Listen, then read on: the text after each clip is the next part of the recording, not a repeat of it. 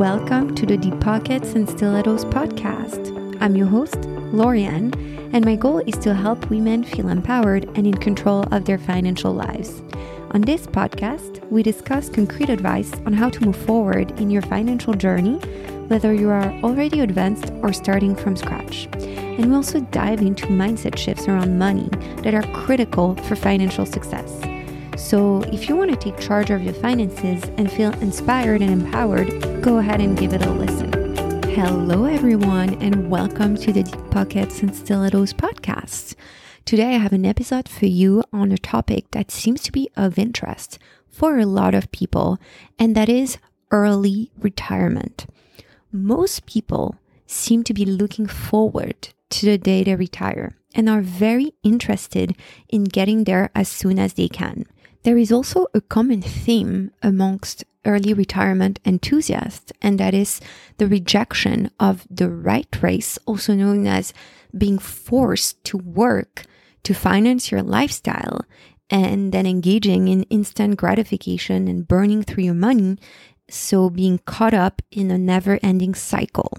And this is obviously one of the main reasons behind the FIRE movement, Financial Independence, Retire Early, that is about reclaiming that freedom. There is also the rejection of the idea that you need to wait to truly experience life till you're a bit older and can retire to have agency over your time. This is a big principle of the FIRE movement. So today we're going to take a deep dive in the whole retire early conversation, starting with what is the FIRE movement, its key principles, and then how it can inspire you on your journey, whether your goal is to retire early or not. So let's get started with what is FIRE. Like I said, it stands for Financial Independence, Retire Early, and it is a lifestyle movement that prioritizes extreme saving and investing to be able to retire earlier than the commonly accepted 65-year-old. More than wealth accumulation, the main goal of FIRE is to reclaim freedom and agency over your time. There are two sides to the equation: financial independence, which is achieving a certain point in your wealth where you do not need to work to live anymore because the returns on your investments can cover your living expenses. And the second part is retire early. Since work is now optional, you can choose how you can allocate your time. It puts the emphasis on choice in your life and having control over your life. By saving at a significant savings rate, you are not depriving yourself, but are paving your way to freedom. It's saving up for the ultimate luxury, which is having the freedom of choice. By living a little unconventionally, you can give yourself optionality in life. The main compelling point for FIRE is that you trade your life, or more specifically, your time, for money, and that your time is actually a finite resource. You'll never get it back. So by abiding with FIRE principles and achieving early retirement, you can have agency over that finite resource, which is the utmost luxury in life, according to the FIRE movement. So now that we got an overview about what FIRE is, let's move on to the second part of this episode, which is the key principles of the FIRE movement. Not surprisingly, one of the key principles of FIRE is to live below your means. The more stuff you buy, the more work you'll have to do for it, and the more life or time you'll have to exchange for it. So embracing frugality is just a way to get to financial independence as fast as you can, and also to train yourself not to be so dependent on consumerism. Another principle of FIRE is delayed gratification.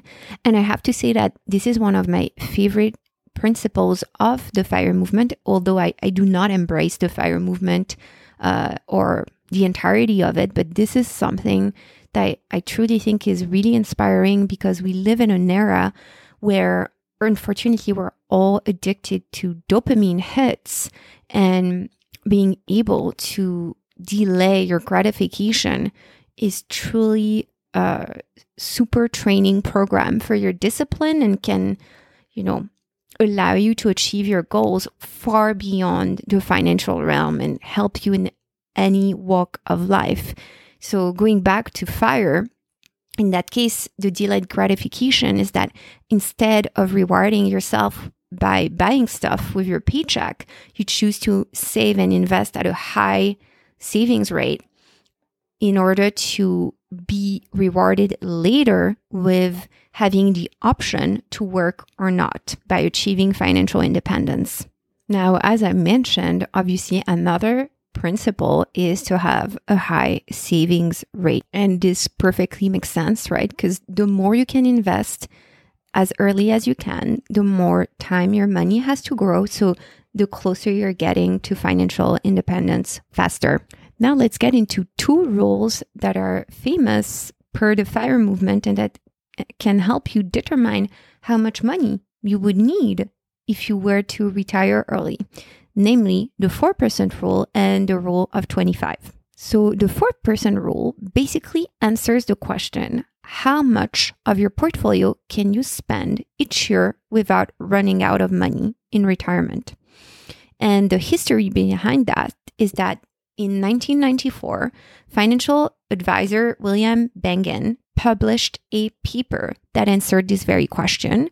And the report looked at a variety of portfolio allocations from 100% stocks to 25% stock and several withdrawal rates of a retirement portfolio ranging from 3% to 5% in increments of 0.25%. His report, he found out that retirees could safely spend about 4% of their retirement savings in their first year of retirement, and in subsequent years, they could adjust the annual withdrawals by the rate of inflation. Following this simple formula, Bengen found that most portfolios following the 4% rule would last at least 30 years, which is a standard retirement time frame.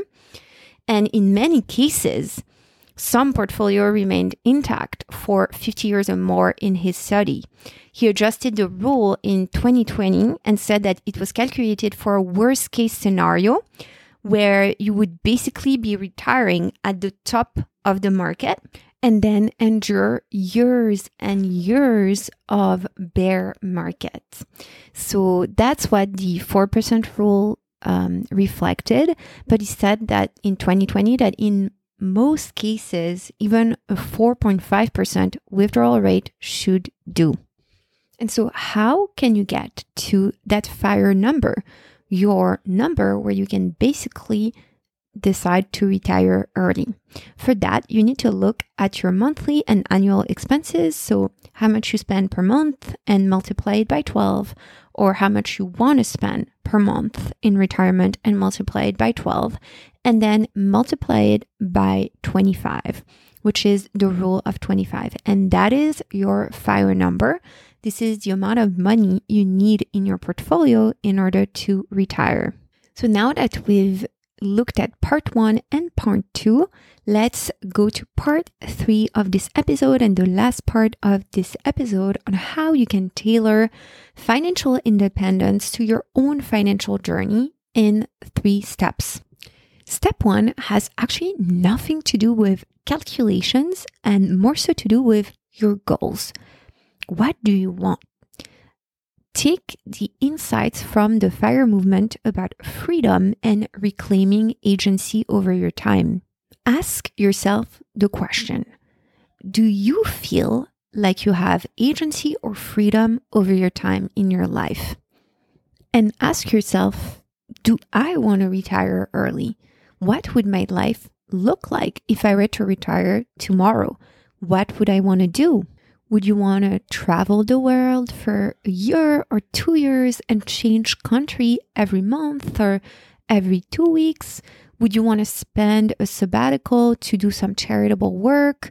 Would you want to take care of your family and spend more time with your children, for instance, or your aging parents? What would you do if you had all the time in the world? For me, this is really step one, because I feel like we don't really think consciously. We kind of live on autopilot, and we kind of internalize what society makes us want. For instance, retiring early. We're all supposed to hate work, not like going into an office, and like want to retire tomorrow. But if we look at truly successful people, and I mean the billionaires of the world, the Warren Buffetts, the Oprahs, they're all in age to retire, and they've made so much money they could retire for 10 lifetimes, but they still work. So all of this conversation around retiring early makes me think about, do we want to escape work, or to the contrary, are we craving meaningful work and to have agency over our life to be able to do whatever we want to do?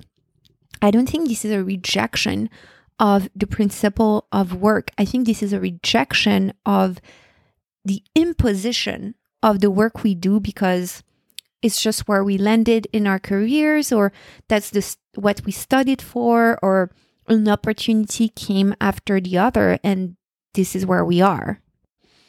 If I asked the question, would you like to retire tomorrow? I think everyone would say, yes, absolutely. But then if I asked them to think a little more introspectively about it and what their life would look like, I think the statistic would not be as high. I think it would be more like 50-50. I think some people just do not like what they're doing right now. And that's why I want you to really look deeply into your life and what would your retiree life or your early retiree life look like, and see if you can implement that in your life right now. Because I reject the principle that you have to wait to live the life you want. So only after you've done this introspective exercise can you say, yes, I would like to retire early to explore these projects, or actually, no, my anxiety to not work anymore has nothing to do with the desire to retire. It has more so to do with what I do on a daily basis, and I would like my life to change. So step 2 is going to be numbers.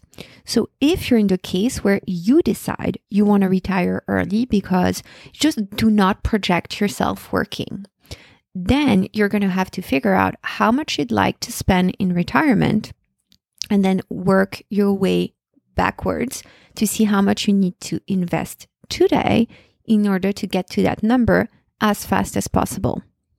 But I think it's also important for you to ask the question, what is more important for me, to retire as early as possible, or to be able to afford what I want in retirement? Because if you want to retire as early as possible, then you need to work on 2 things separately. 1, training yourself to live as frugally as possible, so the nest egg you'll need can be as low, as possible, so you can retire as fast as possible. But on the other end, if you want to be able to travel and go on lavish vacations throughout your retirement, and at the meantime, retire earlier than, normal 65 or, 60 years old, then you need to think, okay, how can I get to that money as fast as I can, while at the meantime making sure that I have plenty of money to afford the lifestyle that I want in retirement. And for that, I would say the question is more to find how to make more money in order to invest it. Because chances are, you can only save so much, and because you need to live and you're not going to eat like potatoes 24/7 in order to save for your early retirement. So I would focus on how I can make more money in order to invest if I were in that case.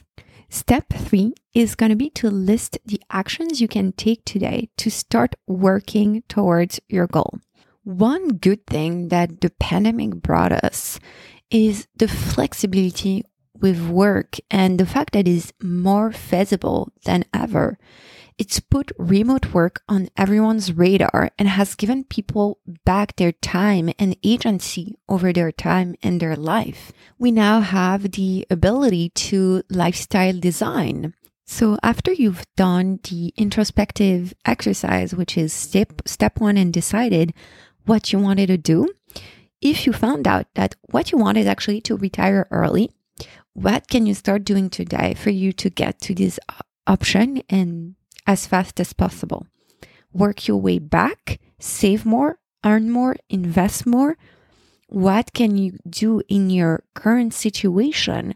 Is it scaling back on your expenses so you're used to a more frugal lifestyle? So that means that you won't need a nest egg that would be as big as possible in order to retire because you're used to living on less. Is it finding a side hustle so you have more space to invest more and more money to invest more? If you don't necessarily want to retire now, but also want to embark on a personal project or travels and not wait years, maybe what you do is consider a mini retirement instead and save for that. You can find a company that offers sabbaticals, for instance, as their benefits, where after you've worked a certain amount of years, you can take a sabbatical leave and then come back. You can also find a company that has a work from anywhere policy that allows you to live in different countries several months a year. You might also find yourself in a case where you don't want to stop working and don't want to retire necessarily, but you want to do something different for work or become your own boss or start your own business.